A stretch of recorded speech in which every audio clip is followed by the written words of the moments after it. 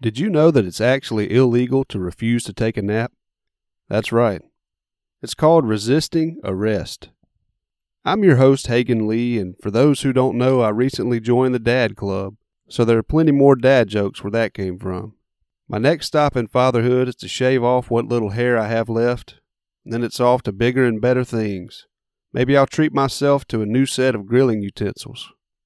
Maybe then I'll get a shotgun to scare off any future boyfriend prospects. And finally, I'll get a nice new pair of bright white New Balance tennis shoes. You know, style no longer really matters near as much as comfort when you become a dad. My beautiful daughter, Naomi Faith Lee, made her grand entrance November 15th, 2022, and she's totally upended our lives in the best way possible.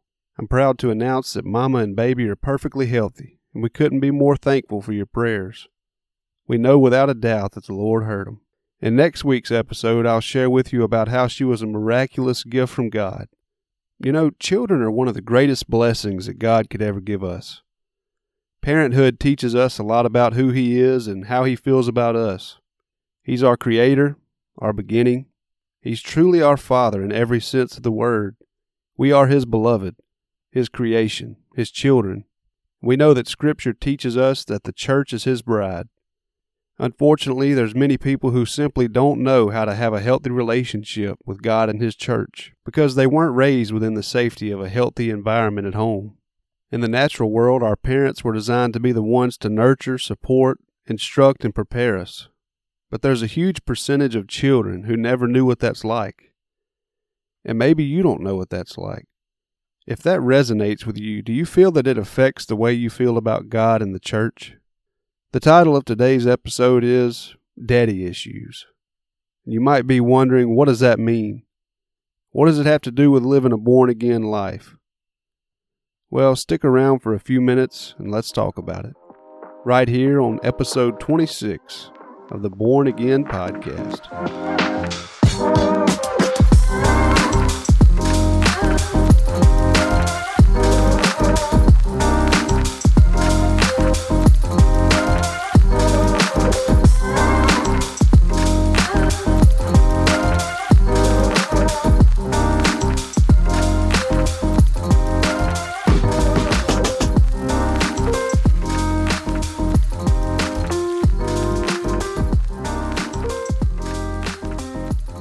I don't really have to explain the fact that we live in a pretty messed up world.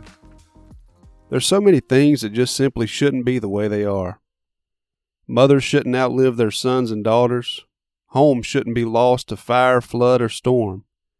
Friends shouldn't betray one another. Addiction shouldn't destroy potential. Depression shouldn't choke out the life of good people. Illness shouldn't prematurely take the life of precious loved ones. But unfortunately, tragedy strikes each and every day, and this is the reality that we all live with. Far too many people have had to endure childhood struggles and trauma that have carried over into their adult lives. In my opinion, one of the most damaging issues a person can face is what we call daddy issues.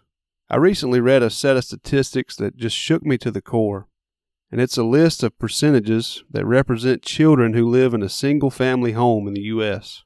25% of white or Caucasian children have only one parent at home. 42% of Hispanic or Latino children have only one parent at home. 17% of Asian children have only one parent at home. 53% of Native American children have only one parent at home. And 65% of Black or African American children live in a home with only one parent. That's 1 out of every 3 kids in the United States that doesn't have the stability of a biblically modeled family. As we take a glimpse into our society, we can see the devastating effects that this has on many, if not most of those children. You see, when you haven't had a balance within the family unit, you're just set up for failure. And I would say that a huge percentage of those who do have both parents at home were raised with abuse or emotionally absent or chaotic parents. Thankfully, there are many strong-willed people who overcome the odds and go on to do great things with their lives. But I would say that even the most successful of them still have haunting questions burning deep within their hearts. Things like, why wasn't I good enough for my own dad not to stick around? What's so bad about me that my own mom didn't want me? Did I deserve the abuse that I faced? Why am I not worthy of my father's time? Why can't he at least just call? Why is my mom so preoccupied with her own life that she can't make time for me? What's wrong with me? Will I ever be good enough? Will I ever be worthy of love? These questions haunt millions of people each and every day. And unfortunately, we spend our lives in search of that missing affection, oftentimes falling into the same trap. This is how my parents were, so this is what I'll be like as a parent. Not realizing that you're keeping that vicious cycle going. I want you to hear someone say this, even if it's just a random guy on a podcast. You are worthy of living a life of purpose, hope, and fulfillment. The labels you've placed on yourself or that have been placed on you by others don't define you. You are loved, adored, and seen by the one who made you. You are wanted. He holds you in his hand. And he said in his word, I will never leave nor forsake you. He will never leave you alone. Others may not have realized your value, but he knows your true worth. And to him, you were worth everything. As bad as you'd hate to admit it, maybe you have daddy issues. Maybe he mistreated you. Maybe he made you feel like you'd never be able to live up to his expectations. Maybe he abandoned you. Or maybe he was never there to begin with. Maybe it was your mom. Today should be the day that you lay down that heavy weight. Right now is the moment you forgive. It's the moment you stop believing the lies that you've told yourself. Today is the day you start treating yourself as a person of dignity and value. Today is the day that you realize you've always been enough. The Bible is a good place to find hope when it comes to daddy issues. Jesus taught a parable in Luke 15 that we can all learn from. We know it as the story of the prodigal son. The story goes that a man had 2 sons, and the younger of the 2 had found himself yearning for what the world had to offer outside the father's house. He came to his dad and asked to receive his inheritance early, and the father, likely knowing that it would all be wasted, gave in to his son's request and divided his savings between each son. Soon after, the youngest son left home and headed out to find himself. But little did he know, when you head out to find yourself, you usually end up losing yourself. What he came to realize was that a life away from the father is a life not worth living. He wasted everything he had on parties and careless living. Even his closest friends left him for dead when he didn't have anything left to offer. It was there, in the place of utter hopelessness, that he made the humbling decision to return to his childhood home. I'm sure the questions were running rampantly through his mind as he made his way back to the place he belonged. Will they forgive me? Will I be welcome? Will they be ashamed of me? Will I ever know what it's like to be whole again? Am I destined for a life of shame and regret? He finally begins to approach the house, and he can just barely see it over the horizon. And here's where Jesus takes his liberty with the story. You see, under the law of Moses in that day, a son who brought dishonor to his father was worthy of public stoning. So the Jewish rabbis would use this story as a way of scaring young men straight. The story had several alternate endings, as they would tell it in their own way.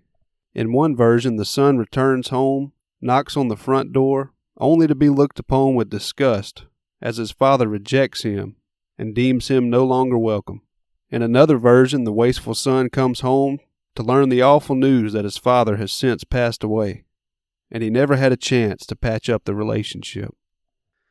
And then there's the ending where the son comes back to find that the house has been sold and the father has moved away, never to be found. But don't miss how powerful Jesus' telling of the story really is.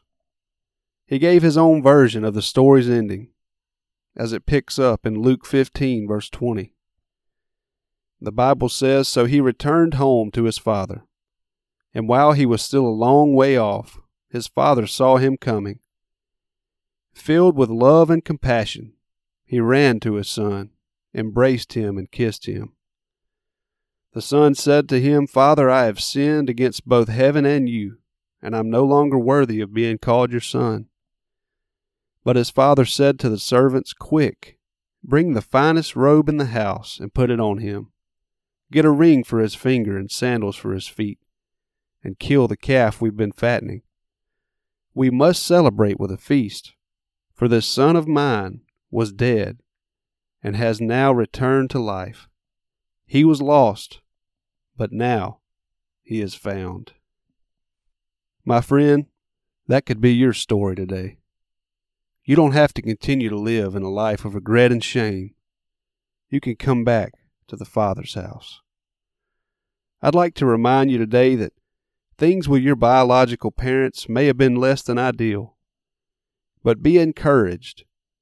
You have a heavenly Father who will never reject you. He's a Father who will never die. He's a Father who will never abandon you. He continually stands waiting for you to come home to Him. He won't condemn you. He won't shame you. He won't criticize or belittle you. In fact, He's the one that'll take all of that away. He offers healing from your past, forgiveness for your mistakes, and purpose for your future. My friends, today is the day. Come back home. You've tried life your own way and it's left you miserable. Jesus wants a relationship with you. He really does love you.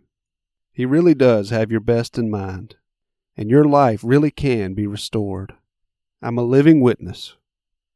So be healed of your daddy issues from this moment forward. Maybe you'll never find healing in your earthly relationships, but I pray today that your relationship with your Heavenly Father would be mended. And if you've done anything to walk away, if you've done anything to turn aside or to follow after a different life, I pray right now that you would come home. Lord Jesus, we call out to you today for that struggling son or daughter who has found themselves further away from you than they'd like to be. Lord, you've been there waiting with compassion each and every day. God, though they may have walked miles and miles from your presence, you're as close as the mention of your name. Help them to see today that if they'll only turn around, they'll find that your goodness and your mercy are right behind them. And your forgiveness is standing there with arms wide open. Let that relationship be healed today. In the mighty name of Jesus, amen. I hope you have a great day. Thank you all for listening. We'll talk to you again next week. God bless you. In Jesus' name.